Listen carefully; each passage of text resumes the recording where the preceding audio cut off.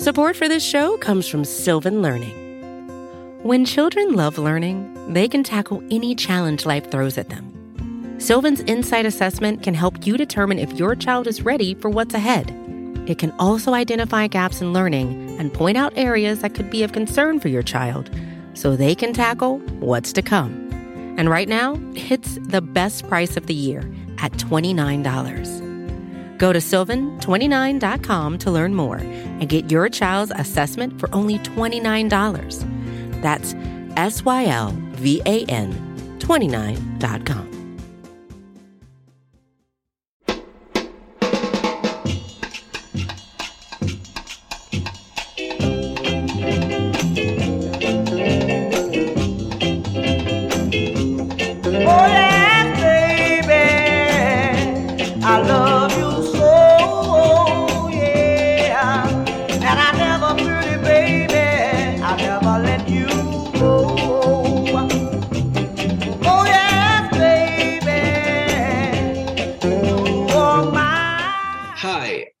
Emily, here's a question.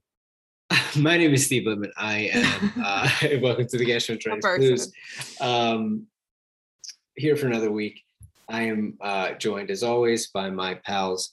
Every day I wake up, I say, what a lucky guy I am. I get to be friends with these people, and we have recorded conversations, and we put them out for you guys for free. Dan Volpone and Emily Cannell, what a life we get to live here. Emily, here's my first question for you. What is something the listeners don't know about Dan Volpone? Something they don't know about Dan. Maybe they do. I don't know. But whenever Dan is drinking something on the podcast, it's always like a very sweet varietal of a like spiked beverage. He's like a big fan of like a twisted tea, or they're always very sweet. What is he's got wine right now? What kind of wine is it, Dan? My guess is it's like what's that really sweet one? I don't even know because I don't drink Sauvignon Blanc. Oh, that's not bad. I was expecting like that one that tastes like candy. Oh, I don't know what that is. You know what it's called? Moscato. That's what I was expecting. Dan? But yeah. What is something that the listener does not know about Emily? Well, I'm going to answer, and then you're probably going to crop it out because Emily's not going to want me to say it publicly. But Emily is waiting until she has a kid to get her second dog. Did I say that? Yeah, you told us that. Oh, all right. That's not that weird. I don't care if that's in. I don't remember saying that. You wanted everyone knowing that you're planning dogs and kids ahead. That could be private information. No, it's fine. I think everyone knows that. I mean, my husband knows, so that's really all that matters. That's my answer. If you're hearing this, it means that it got past the edit, which is a very strict process. I've had things edited out before with my powers. Which has happened maybe twice over 94 episodes. I feel like it's always me being like, can we take that out? When you say always, you mean the one time it's ever happened. So, I mean, yeah. I was going to make a joke about that today when you were saying Happy Hanukkah, but I didn't. He was the one who was edited out saying something about you. That's true. But that was my own. I took a risk, and it was not good. It was funny, but I liked it. It was a fun moment. All right, the Sixers are back. We are back. How lucky are we that we get to do this? Lucky. So Joel is back. Sixers played 3 games this week. They played at Sacramento, who, holy shit, do they fucking suck. The Sixers played Sacramento without any starters. They played with Tyrese Maxey. He is a starter. Ben Simmons dribbled some basketballs at Wells Fargo Center. If you guys want to talk about that, I'm certainly not interested, but if you guys do, go ahead. He was the only incumbent starter this year who played, or non-incumbent starter, whatever, that played against them, and they beat the Kings pretty decently. And then they played the Warriors the night before Thanksgiving, and they lost that game. They sort of ran out of steam. And then on Saturday night, the Sixers lost a double overtime game that Emily and Arthur Embiid attended together. And Joel Embiid returned. And I'm sure we're going to talk about that game a lot. But just overall thoughts about the Sixers this week. It was a 1-2 week, sort of up and down. Obviously, the biggest takeaway is that Joel is now back. Dan, what were your thoughts about the Sixers overall this week before we talk about sort of game by game thoughts, and we can go chronologically. So if you want, you can talk a little bit about the Sacramento game, and then, we can sort of fast forward unless you have any thoughts about, Golden State to Minnesota. What do you think?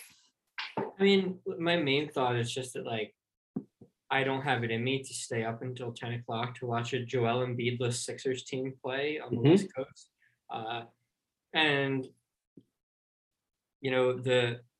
But really my main takeaway from the Kings game is, like, it's hilarious how bad they are.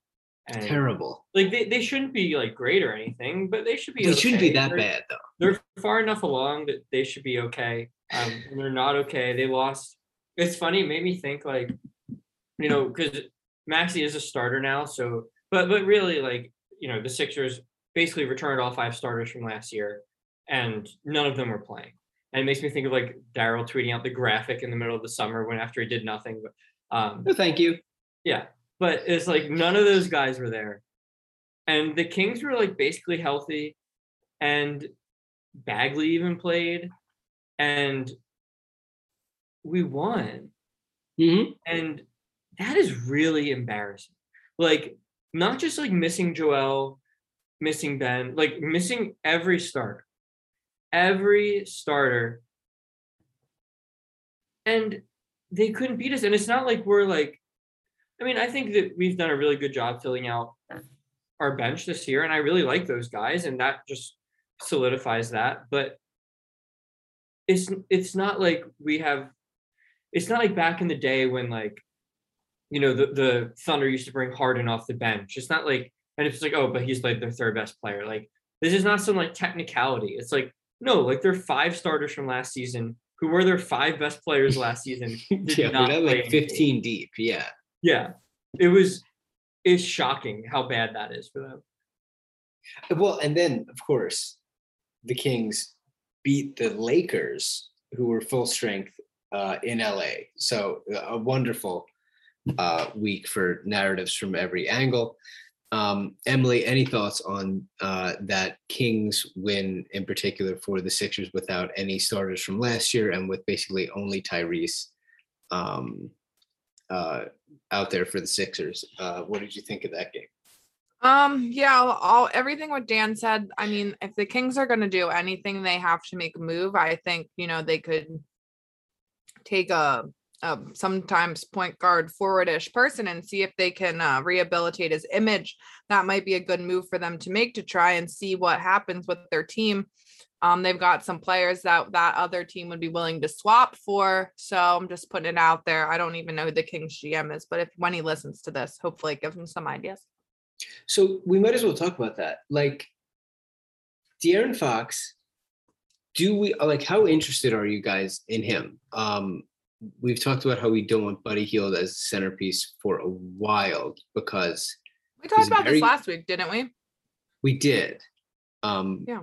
But who can remember that? Like the Fox. Yeah, we did. We did a whole Fox Halliburton thing. So what the fuck am I talking about? But I'll take Halliburton. I love that. He's great. Halliburton. He's a really good dresser too. Good dresser. I definitely would do that. And also the Kings should do that. Like, we're not a gigantic Ben Simmons pat on the back podcast, but, like, he will win them regular season games. He's a good player and he's a floor raiser. Like, he will absolutely make them a better on average team. He will give them a better defense and he'll get them in transition. Like, they won't win anything of consequence, I certainly wouldn't think. But Dan, what would you think about, like, it seems like, at least as of now, our friend of the podcast and my personal friend, Sam Amick, tweeted something or had a report that basically said that, like, Fox is, like, the one that they're not so sure about anymore, and that like they're keeping an eye on him, and like they're tepidly like keeping an eye on his market. Like, do you think that they should be not so sure about a lot of other players Totally. outside None of of them. De'Aaron Fox? Like, what? None of them, nobody. Don't be sure of anyone. They're awful, and they've been awful for forever, and the fans are vomiting on the court. Like, do you like, obviously, you know, Dan, you especially are anti-Simmons, but like, would you say that they should absolutely like do a Simmons deal? Because why aren't you? And like, what are your other options? I think it's an interesting question, and I think that when people say like, "Oh, of course they should trade for Ben," like they say it as someone who wants them to trade for Ben and Sure. someone who's very easily not a fan of that team. Like I think it's, and I know a lot of it depends on your general confidence in the front office, right? So like if you're a Kings fan and you think like, well, we're just not going to be good, we're nowhere close, and you know they're never going to do what it takes to actually be good, we might as well compete for the 10 seed and play in the play-in, then yeah, getting Ben Simmons makes you better, right? Like I don't know if he's better than Fox. He's definitely better than Fox has been to start this season. And you know, he for sure he makes them better. But I just think that if the roles were reversed, and you know, you talk about a lot of the Sixers fans who, you know, were all in on the process and loved that we were willing to, you know, not just like lose, but like lose badly for a little bit so we didn't have to be like mediocre or worse for a very long time.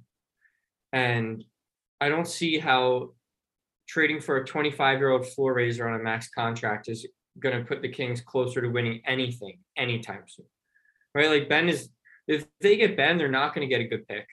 They're going to be okay. They're not going to win anything of consequence. They could luck themselves into two other stars, and with Ben be not guaranteed to win anything of consequence because of the limitations he puts on you in the playoffs. And so I think, you know, trading for Ben puts you basically in it just kind of solidifies the cycle the Kings are in, which is, you know, try to win, fail, try to win, fail. I don't think it's like an answer if you're serious about like winning a title or anything. But that said, I think they're probably not. I think that they're probably desperate to make the playoffs after not making it for 15 years. I'm not convinced Ben gets them to the playoffs, but he definitely gets them closer than they are. And so, no, I definitely don't think it's a no-brainer, but I could definitely see it happening. Like I could see them talking themselves into like, yeah, like let's just try to make the playoffs. Like let's just go for it. Yeah, the question is, what is the directive right now from ownership? Is the directive to continue maximizing whatever it is that will win them a title? Now, maybe they talk themselves into like a Simmons Halliburton thing, making more ultimate upside sense than anything. And they have no confidence in their ability to draft at the top of the draft. They took Bagley over Luka Doncic, and like they just have no clue what the fuck they're doing. The Sixers would never mess up a draft like that. No, certainly not. We'll talk a little bit about that later. Anyway, the next game of the week was Sixers against the Warriors, Wednesday night, mischief night for Thanksgiving. They looked good for a little while, and then sort of ran out of steam. Joel didn't play, and Steph Curry's unbelievable, and the Warriors are just kicking the shit out of everyone, and they played in Golden State, and that was about it. There wasn't a lot else that I had for that one. Emily, did you have any other thoughts for that one? Tell me, what'd you have? I tried to stay up for that one because it didn't work Thursday. I took 2 10-minute naps during the game. And I still didn't make it to the end. For a while, I mean, the Sixers were up at like the half. They looked good.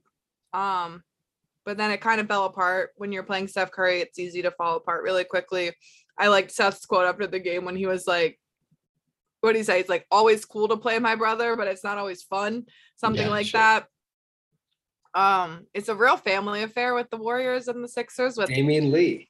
Yeah, is married to the Curry sister and everything. I'm like, I wonder if they stayed in town for Thanksgiving. I have a lot of questions, but other than that, like I think Steph Curry is probably the best basketball player like on the planet right now. The Warriors are so good.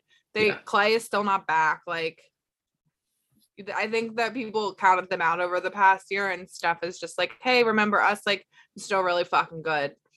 And yeah, so they're just great. It was impressive that the Sixers held on for a half. Yeah, they're so good. And Steph is amazing. I love watching him when he's not playing the Sixers. Dan, any thoughts on that game? No, I was out for that game. You were out, and your buddy got the heave ho from the bar, right? Yeah. Well, best of luck to him. It was mischief night. Quickly, as we get to Thanksgiving, any takes on Thanksgiving food? I'll start. I've never had stuffing in my life. I don't know what it tastes like. Emily, anything? Are we looking for like an unpopular opinion or Anything. Just like a general thought? Your favorite side dish, anything? Well, turkey is the worst part about Thanksgiving, and the best thing to do is take your mashed potatoes and mix your corn in them and add gravy and eat it all together. Yeah. I've had pineapple stuffing. I've never had like Thanksgiving stuffing. He lives in a pineapple under the sea.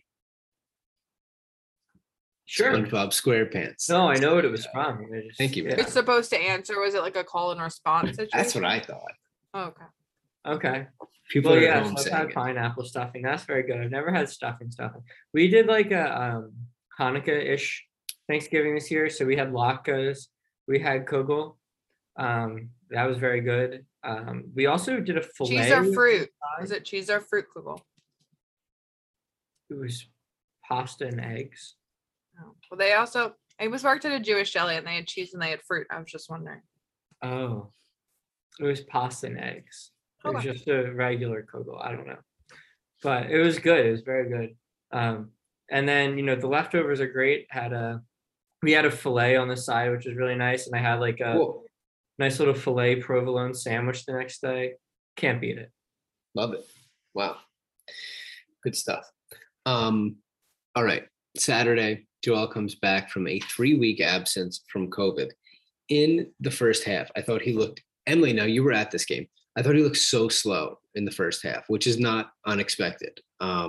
He just looked incredibly behind athletically, which is like, it had been so long, and I'm sure he wasn't able to practice for much. Drew Hanlen came into town and was working out with him, I think, toward the tail end of the Sixers road trip. And then in the second half, he really, really got it going. He got to the line a ton. I think he shot 19 free throws. And he really just dragged the team to overtime, and he tried as hard as he could to get him there. He had some bad turnovers, but it's just, he was incredible, and he's just the fucking guy. And it was not a good game from Tyrese, particularly. He had a couple spurts there of scoring, but some bad turnovers there towards the end. I think that he is going to have a bit of a hard time readjusting now to Joel on the court, back from Tyrese just totally running the show, where he could score 25 a game and not really worry about feeding a superstar, which I understand. It's just a readjustment. I'm not really worried about it, but there was a big Tyrese turnover there in the end. Joel said after the game that tonight's loss was on him, and that the layoff was not an excuse for him not executing in crunch time. When Maxey was asked about what happened on the last turnover, Embiid interrupted him to say that he was supposed to roll harder and that he made Maxey's pass more difficult. He's the best. He's the best there is. And when's he going to stop throwing his teammates under the bus? Right. You remember that one half quote from after Game 7? Unforgivable. He's great. And Joel talked after the game. He said that COVID really hit him hard. He made sort of a tongue-in-cheek remark about how he didn't know if he would make it with COVID, but it was very clear that he got hit really hard with COVID. And Towns said that he would talk to Joel about how happy he was to see that he made it to the other side of it. Towns seems like a really good guy, and happy to see him back on the court and happy to see how effective he was in the second half. So thoughts on the Minnesota game. Emily, what was it like in the arena, and was it like a heartbreak at the end, and what was it like to see Joel? The game was really fun. It was also great because it started at 6. So like even with double overtime, I was home by like 9:30. It was great. But yeah, it was so fun that Andre Drummond tip in, the place went absolutely insane. It was a bummer that they lost, but also like it was such a fun game that I couldn't even be that upset. Like it was one of those games where it was like Joel really like looked like himself in the second half, and his like shot just looked off in the first half, but I was like, this is to be expected. He hasn't played in a while. Like these will fall. I'm not really concerned about it. So maybe I should have been more upset, but I just like hadn't been to a game in a while. We haven't seen Joel in a while. So I was like kind of taking all these positives instead of the negative. Especially when they were down by 15 at the half and they took the game to double overtime, and they probably should have won, but it is what it is. Yeah, it was fun. But the only thing I'll say is I'm glad Joel's back. This is the only time I think I've ever said anything bad about Joel Embiid. I didn't love his like tongue-in-cheek joke about almost not making it through COVID. I didn't love it. But other than that, I'll still love him forever. It's okay. Dan, what about you? Yeah, I thought he played awesome, and I was out to dinner for most of the first half. They had the game on, so I watched a bit. But I think that because I wasn't intently watching it, I could ignore it. And second half, he was so good. End of the game, so good. In the overtimes, couldn't miss. You mentioned he turned the ball over, but he had 4 turnovers in 45 minutes and scored 42 points. So unbelievable. I think it's okay. I think that that's an okay night.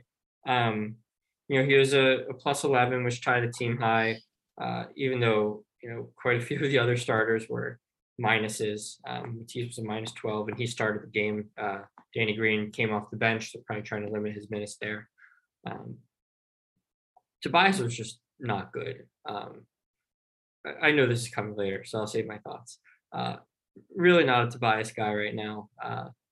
Not that I've ever really been a Tobias guy. Bad game.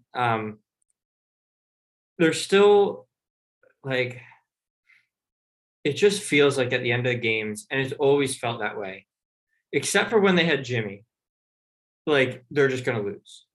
Like I feel like I've watched this same game so many times, going back to the first Boston series where, with the confetti game and all that, where it was like at the end of every game is like the Sixers have the ball, well, they're going to throw the ball away. Celtics could go down and score. It's like same thing has been happening forever and ever. I mean, the Hawks series, they couldn't get buckets at the end. Maxey throws the ball away at the end here. Joel says it's his fault. I don't really care whose fault it is. It's not that concerned about the loss. It's just, we don't have a perimeter guy, and just haven't, except for Butler, to just kind of go one-on-one and not lose the ball and get a decent shot up at the end of a game. And as much as I love Joel and think he's fantastic, he's not going to be that guy. He's just not a good enough ball handler or passer. Like, he got the ball at the very end of the game, and the Sixers couldn't get a shot up. They basically sent like 3 or 4 guys at Joel, and he, lost his handle and just by virtue of the position he plays too. It's just not, look around the league, it's just not what happens. No, I mean, it's hard. He's not fast in that way where he's going to go by anyone. I mean, this is not meant as a criticism for him. I don't think anyone wins alone. But really, they haven't had a player to complement him in since Jimmy, right? And not that we need to like revisit Jimmy leaving or anything, but it's the piece that they're missing, and it's been the piece they're missing. It's why they were never going anywhere last year. I know people were all in, and I never was, and it's because that's important. That is like, teams who win have that, and it's why it was so devastating, when the Kawhi shot went in, because it felt like we had the pieces that year. And we don't right now. And that's what you need in a Ben trade. That's why I like McCollum, right? Like McCollum's not as good as Jimmy, and no one would say he is, but he can go get you a basket. He can pass the ball. At the end of the game, you don't feel like he's going to dribble off his foot or throw the ball to the other team as they're going out on a fast break. Like, they just need someone competent in those situations. They still don't have it, but I think overall it was a encouraging game. I mean, because all that matters is that Joel looks great. That's all that matters for this team. And Joel looked great. He came back and looked really good. Like Tobias is going to be Tobias. Maxi's young. Maxi's going to have tough games. Like, the rest of the team just is what it is, and I'm not going to talk myself into them not being what they are. And so, really, all I was looking for is like, can Joel get in a rhythm a bit? Especially, he kind of struggled shooting for a good bit of the year before he got sick. And so, to see him hit some of those tough turnaround shots, in the overtimes towards the end of the fourth was encouraging. Yeah, his last game before he got COVID was the Chicago game where I think he had 30 or 32 and 16 or something. And it felt like, oh, wow, he's back. Like, I think we talked after that game and it was like, wow, he looks like he's back. And like, now they moved to like 8-2 after that game. And that game felt like, he really looked like himself. And then he got COVID and then he didn't play again until last night. So just to see him in that second half and those overtimes really look like himself, it was basically the only thing that actually matters. Like, in a certain way, you can, obviously the wins matter and they don't want to be in the fucking play-in and all of that. I wouldn't worry about it right now.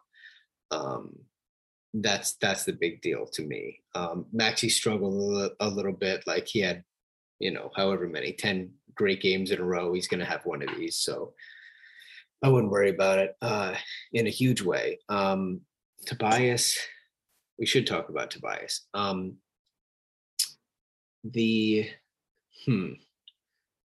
said to you guys last week, after he had I think, a good week, he's bothering me. I was like, he just looks slow and he's fucking annoying me on the court. And I don't know why, because his shots are going in. But something about him on the court is bothering me. And he's always been a sort of methodical player in that way, that he doesn't pop athletically, and like, he's not like slapping the hardwood and D'ing guys up, and he just sort of is who he is. Like, I shouldn't expect him to be something he's not at this point. Games like the one against Minnesota are tough because the Sixers really needed, on a down Maxi game and with Ben dribbling at noon and then going home, the Sixers needed more basketball players, and Tobias no-showed. Jared Vanderbilt took him out of the game. And it just makes you feel like, can we do a trade here, Daryl? Can we find one? And like, I've seen Sixers fans online throwing Tobias in the trade machine for like 3 years now. And my reaction is always, of course, Daryl would love to do that. Like, but there aren't many, and there aren't. I'm sure Tobias is not an easy guy to move. And I don't have the answer for like what the right thing is here, but like, I have a hard time thinking that an addition by subtraction thing with Tobias for just like quicker decision makers who are like just 3-and-D guys who can just be rotation guys. I don't know that the Sixers would do that in terms of the signal that it sends to Doc and Joel. I don't know what the relationship is there. From a basketball perspective, I believe that Daryl would want to do it.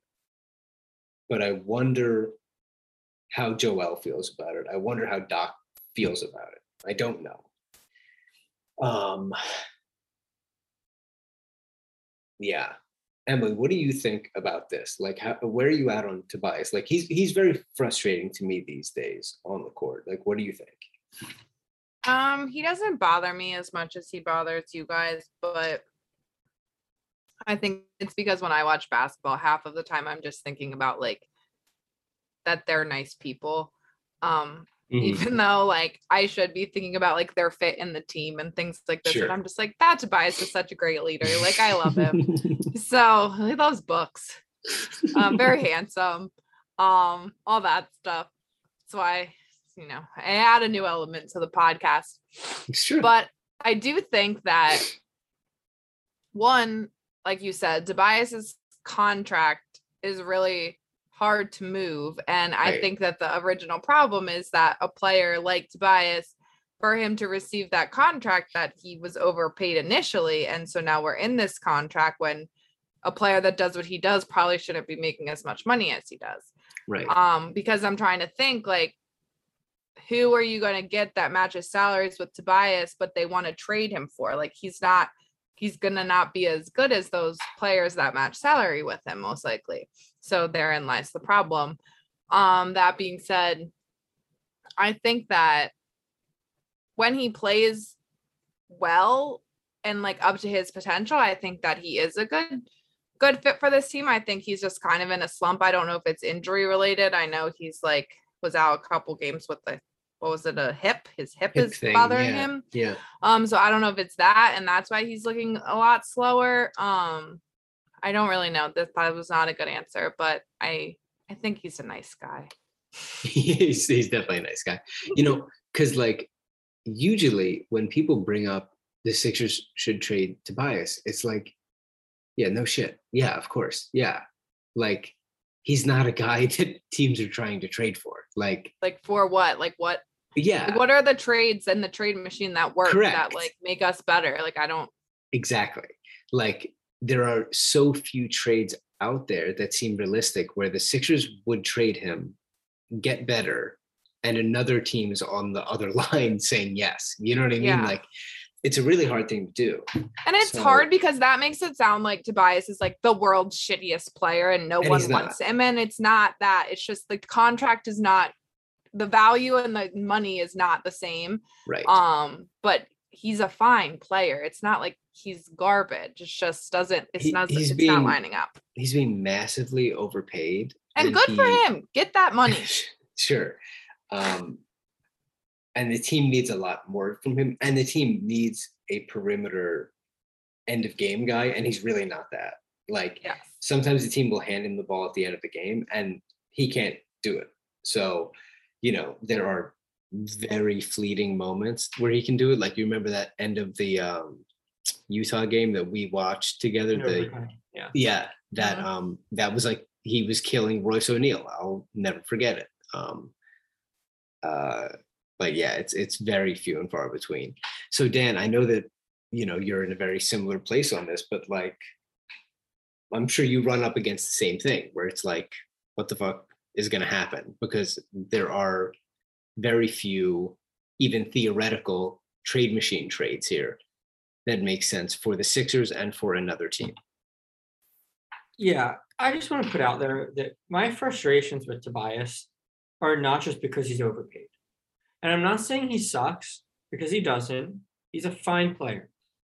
He's a good player. He's not a very good player. Like, forget that he's being paid like one of the best players in the league. Just forget that. They just have him in a role where he should be a very good player. And he's not a very good player. He's a good player.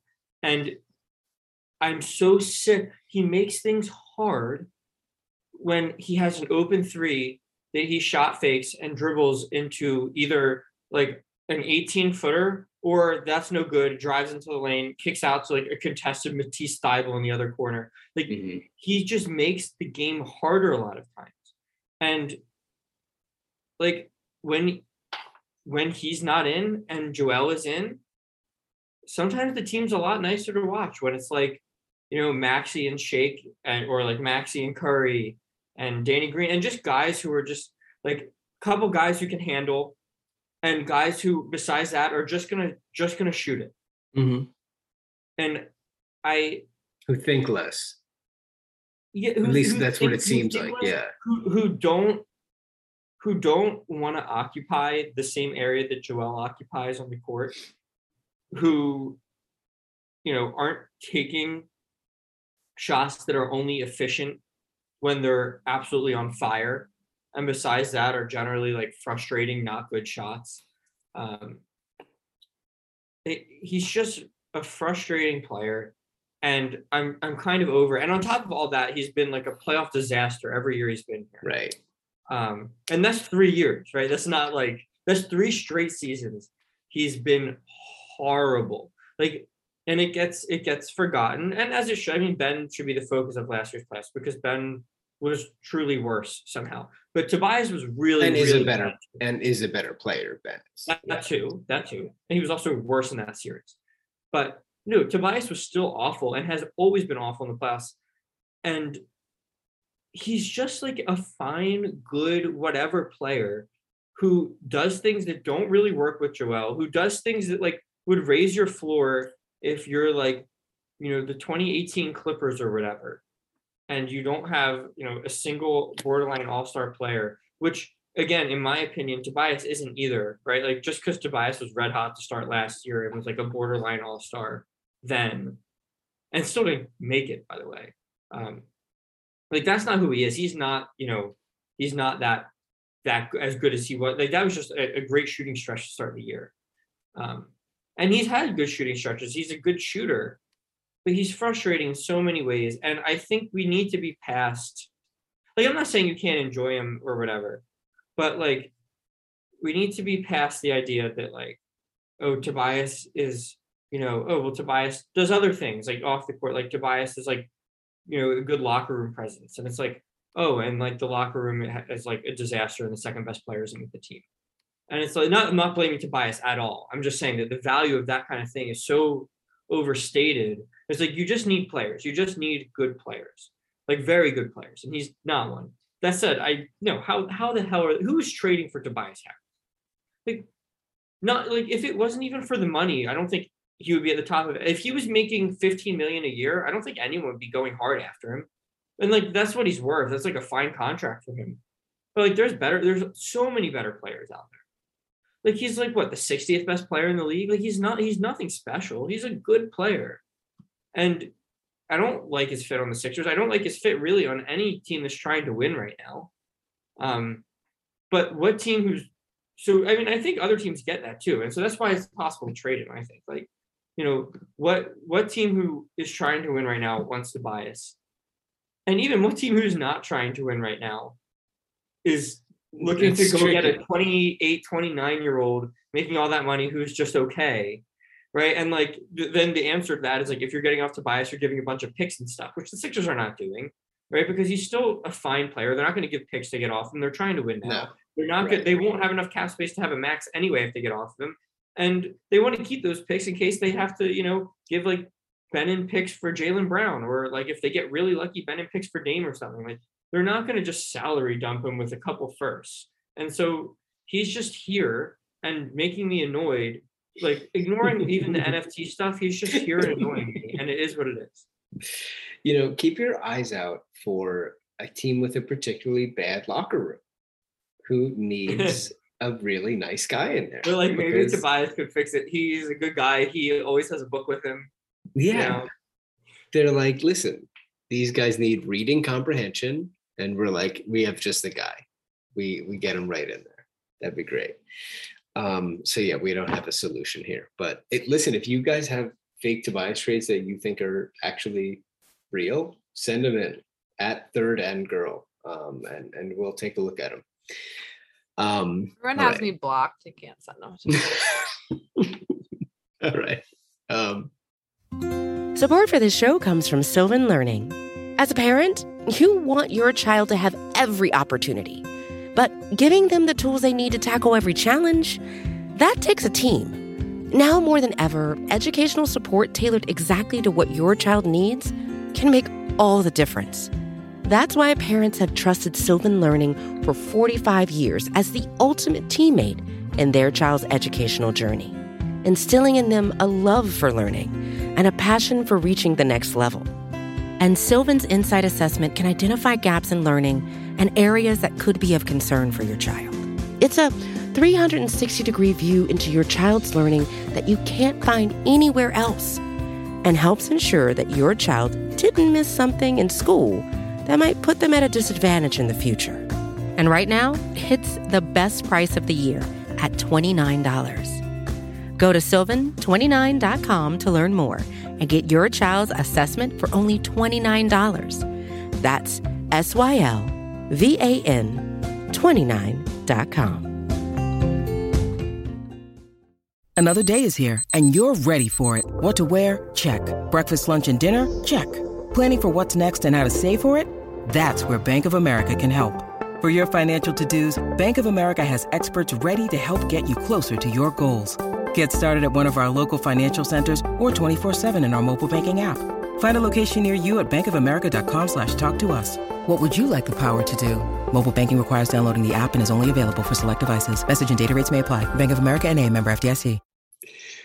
So, I wanted to make sure we talked about this. Markelle Fultz was on, what show did he do? He did a show. A show. Great. He did, who's this guy? Oh, Etan Thomas, the basketball news. I hope this isn't a weird show. But he did. What does that mean? I don't know. Some sort of thing. It can't be more weird than us. It can't be more obscure than us.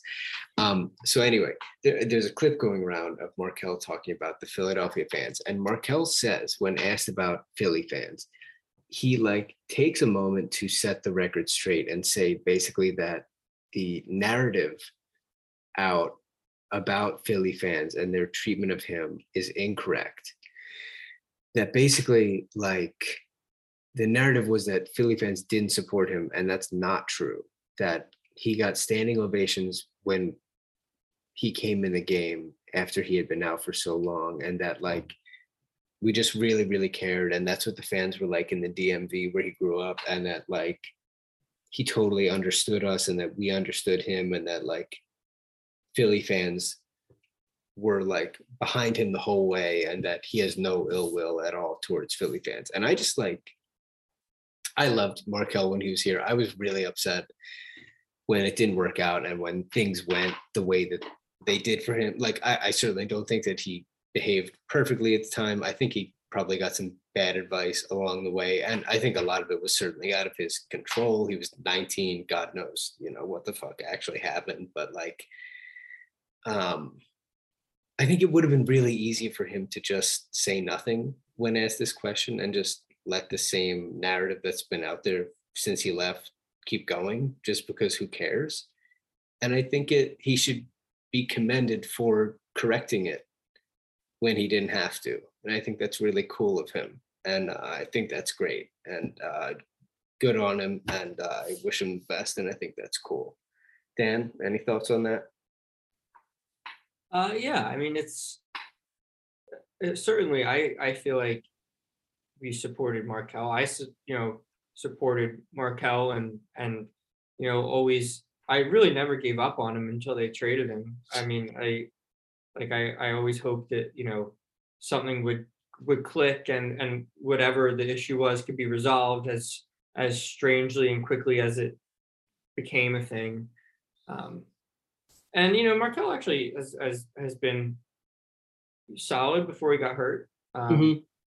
It's just sad. He'll never, he's never going to be what we hoped, and he's never going to be a contributor here, obviously. But it's nice to hear that, and I don't want to go back to everything said this summer, but there was a lot said this summer from guys who are still on the team, where it felt like they just did not get us, right? And I'm not saying that I speak for everyone in the city, or that every fan is just like me or anything like that. But when we go to games and we boo and because something didn't go well, or we cheer when things go well and boo when they don't, it's not oh, I hate you. Oh, now I love you because you're playing well. Oh, you're not playing well, I hate you now. That's not what that means to me. It's just a way to voice what's going on in the game. And if someone's effort on a certain night is not acceptable, then as people who paid to go to the game, you should be allowed to say so. But it doesn't mean that you're not going to support the team or you're not supporting a team. It means you wanted them to win really badly, and they didn't do enough, which the Sixers didn't, to the end of this season.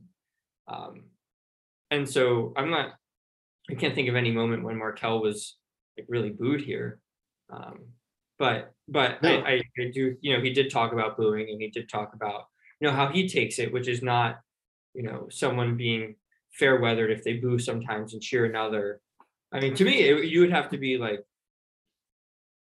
I like, if you were to cheer the team off the court after the game 5 of the Hawks series, which we were all at together, like, you would be a real sicko. Like, I don't, that's just weird. And so, like, that's just how we express ourselves here. And it's not meant to be anything, like, it's not meant to be something that like hurts someone's feelings or is like a statement on how, like, what we think of you as a person, or like, that we don't value you or something. It's not anything more than that. And so it was nice to hear Markelle kind of show some support for us. Like, I felt like we supported him while he was here. And especially at a time where I feel like we have been thrown under the bus a bit. We, meaning fans, Sixers fans, have been thrown under the bus a bit. And like, we talked about this over the summer, like, how in the world has the narrative shifted from the complete meltdown the Sixers had to anything that we could have done, right? Like, we're not involved here. Like, when they win, it's not because of us. And when they lose, it's definitely not because of us either. And I think that things that we were kind of unfairly the target of some very bizarre criticism from people who still play here. And it was nice to hear someone say, like, just understand what's happening. And, Trill tweeted out that video, and Joel Embiid liked it. And that was his first like tweet in like a few months, which just shows that obviously he's still, friends with Markelle. I think that's part of it, but also the part of it that like he appreciates us. He understands, he gets he gets what we do, why we do what we do. I don't think it's that complicated, to be honest, but it is what it is. No, it's care. It's like, it's people who are from where we're from invest a lot of their lives in these teams, like an unhealthy amount. And like, those sounds are the way that they express that they care. And it's a very benign gesture. As long as they make those sounds. Right. It's like, obviously people have crossed the line plenty of time. That's not what we're talking about. The boo is not anything harmful in any way. Right. It's just a way to express that, like, you're not playing well and you should be. And like, if you don't know that on your own already, like, you should expect, like, you shouldn't expect cheers when you give a poor effort. Right. Like, and it's not like you don't like the guys. Like, I want to see Joel win more than anything. Yeah. But like, and he talked about, like, he was booed a couple of years ago. It's like, his effort was poor a couple of years ago. It was consistently bad. Like, I get you. It was a bad situation, but like, yeah, like that's going to get booed. And like, now he's being cheered because he comes and brings it every night. Emily, what did you think about what Markelle had to say?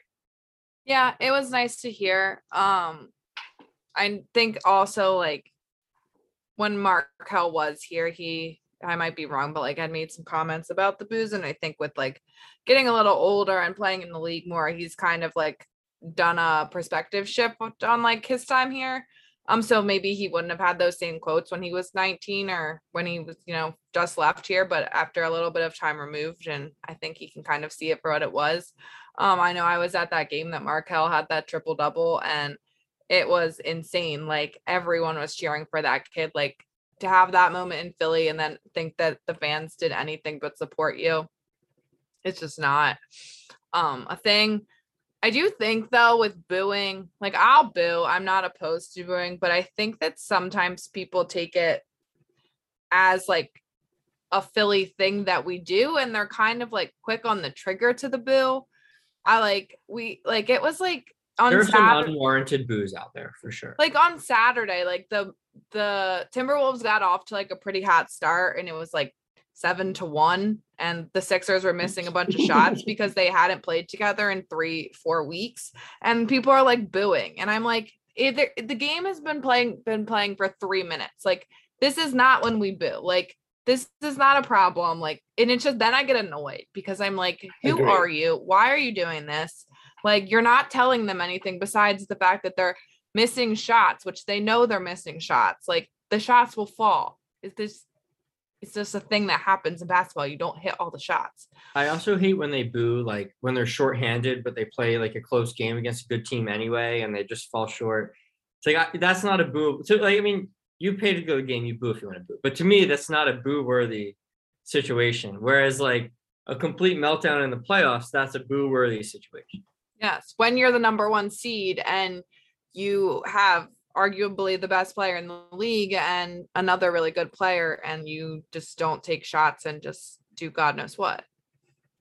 Anyone blowing a 26-point lead when I paid money to be in the building is going to hear boo. I'm just like, this could be a game of elementary school kids. Like, to me, like, if I'm rooting for you and I had to pay to get in and you blew that lead, no, you're here. Well, here's the Dan question. If you pretend that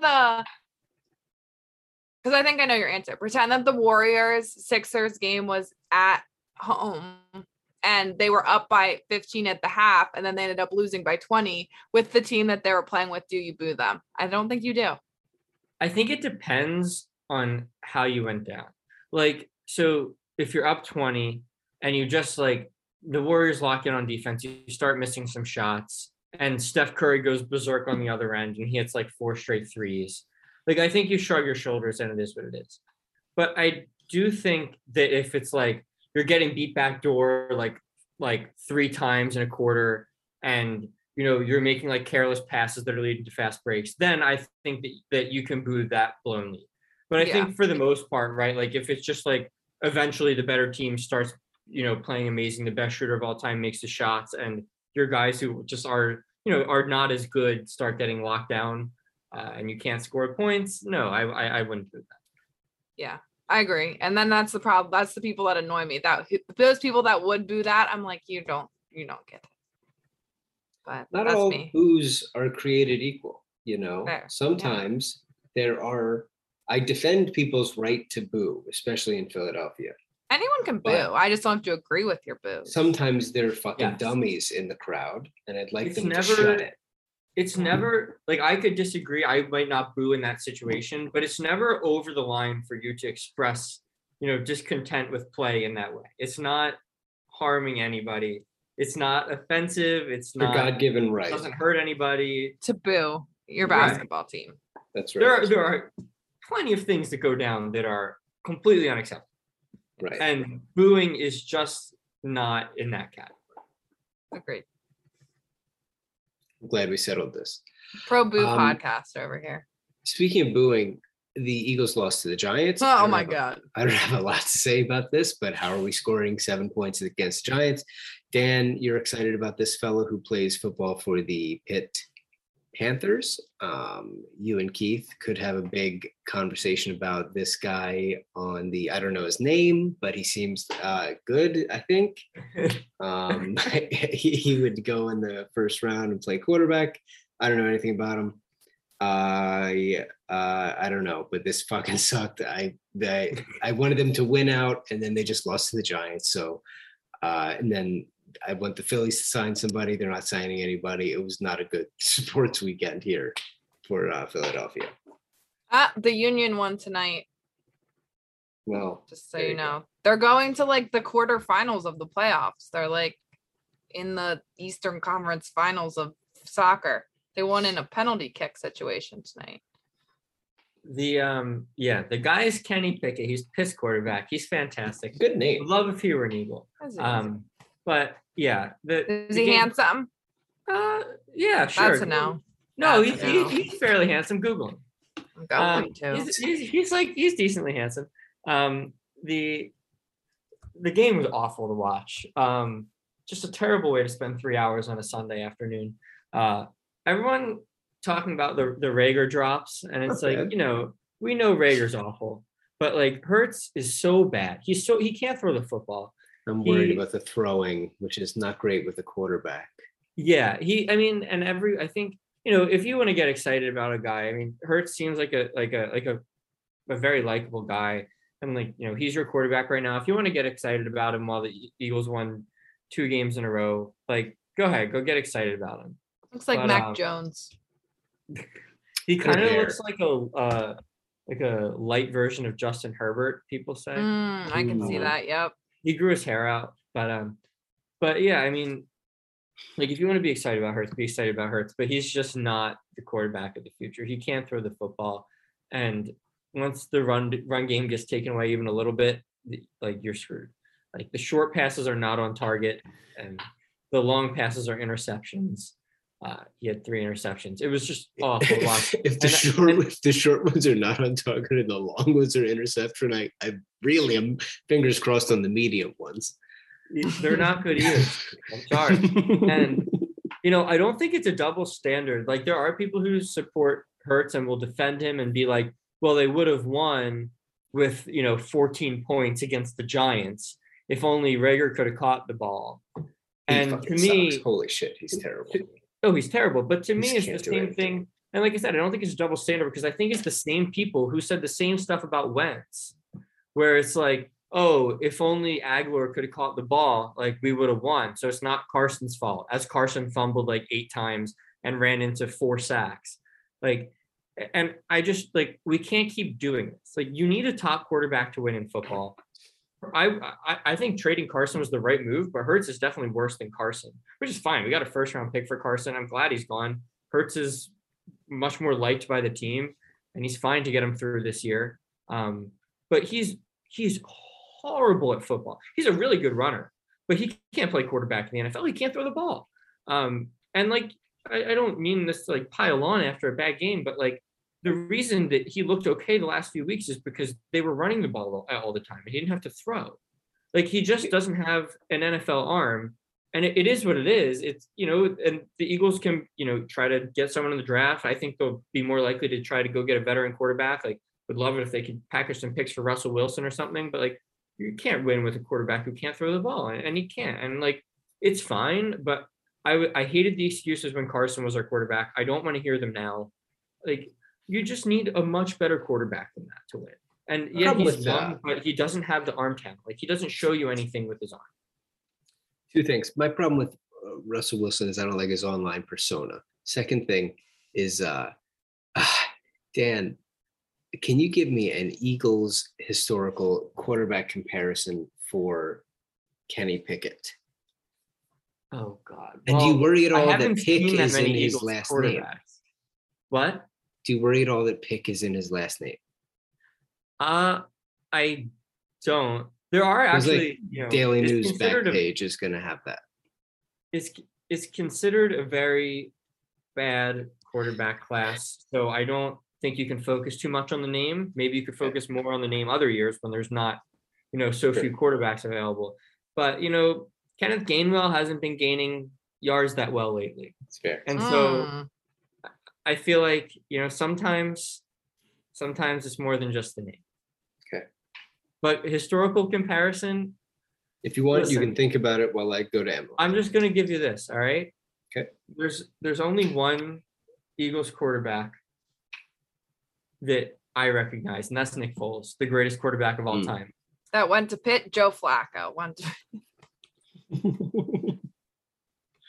He did. Emily loves What? Flacco, and like He Flacco, went to Pitt before he went to Delaware. Oh, really? Yeah, Well, how about that? because he Well, was on the I- bench at Pitt, so he came to Delaware.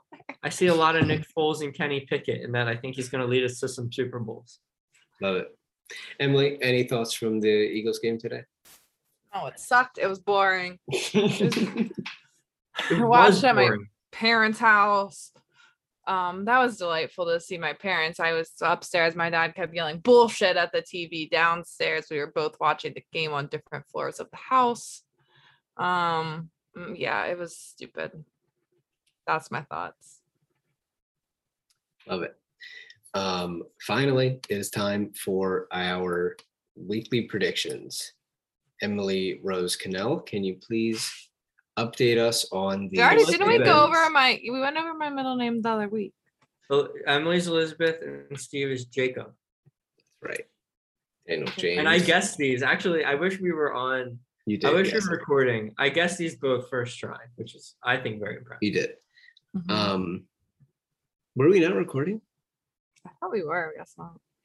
No, that was when we were doing our like meaningless chatter that we do for 10 minutes before. We do. We always do. And that's on the Patreon. All right, Emily. What is the updated standings, please? Well, bad week for Dan. Dan went 0-3. He said loss win, and it was the complete opposite. So me and Steve both went 2-1, and Dan went 0-3. So Steve is still in the lead. He is at 11-9. I'm at 10-10, and Dan is 8-12. Crazy, we're 20 games into the season. Yeah, we're a quarter of the way through. Just about. Yeah. Wow. Sixers are in like 14th. It's going great. All right. Things are good. All right. This week, Sixers play no back-to-backs. They're home against Orlando. They play at Boston, the Boston Celtics, and then they play at Atlanta, the Atlanta Hawks. First up, deep into his blur, I will go to Dan Volpone. Well, let me tell you what's going to happen this week. I was 0-3 last week, okay? This is a 3-0 week right here, all right? I'm calling it. I'm going 3-0 this week. You're going 3-0, not the Sixers. The Sixers are also going 3-0 this week. Wow. And that's why I'm going 3-0 this week. And I'm going to get back, and it's going to be a week from today, and I'm going to only be a game under 500, and Steve is going to be so scared because I'm going to be right on his tail. Unless he picks all wins for the Sixers too, but that would be a coward move because I'm coming for you, Steve. Wow, that's great. Emily, go ahead and lock in a 3-0 week for the Philadelphia 76ers. There you go. This guy, Steve. Locked in. By you too?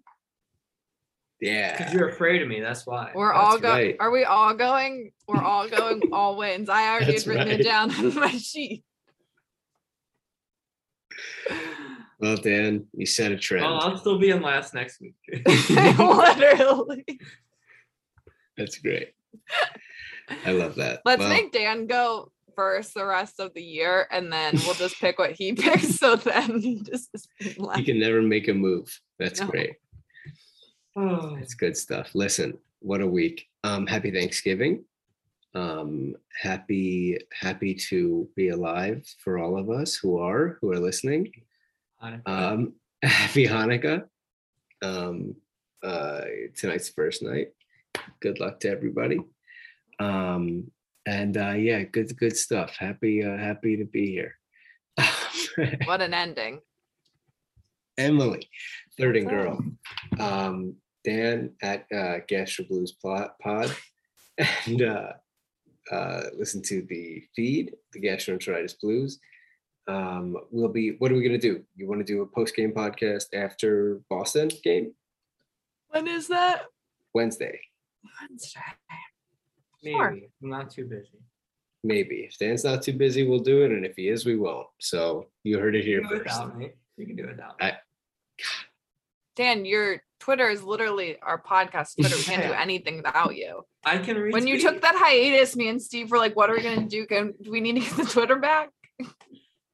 Sure. But then you came back after 1 week, thank God. Sure. Yeah. We missed you. All right. Be safe and be great. And we love you. Goodbye. Love you guys. End meeting for all. Great. Oh.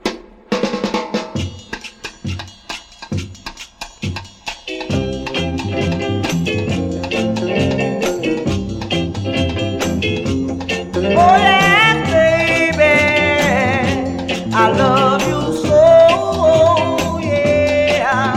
And I never, pretty baby, I never let you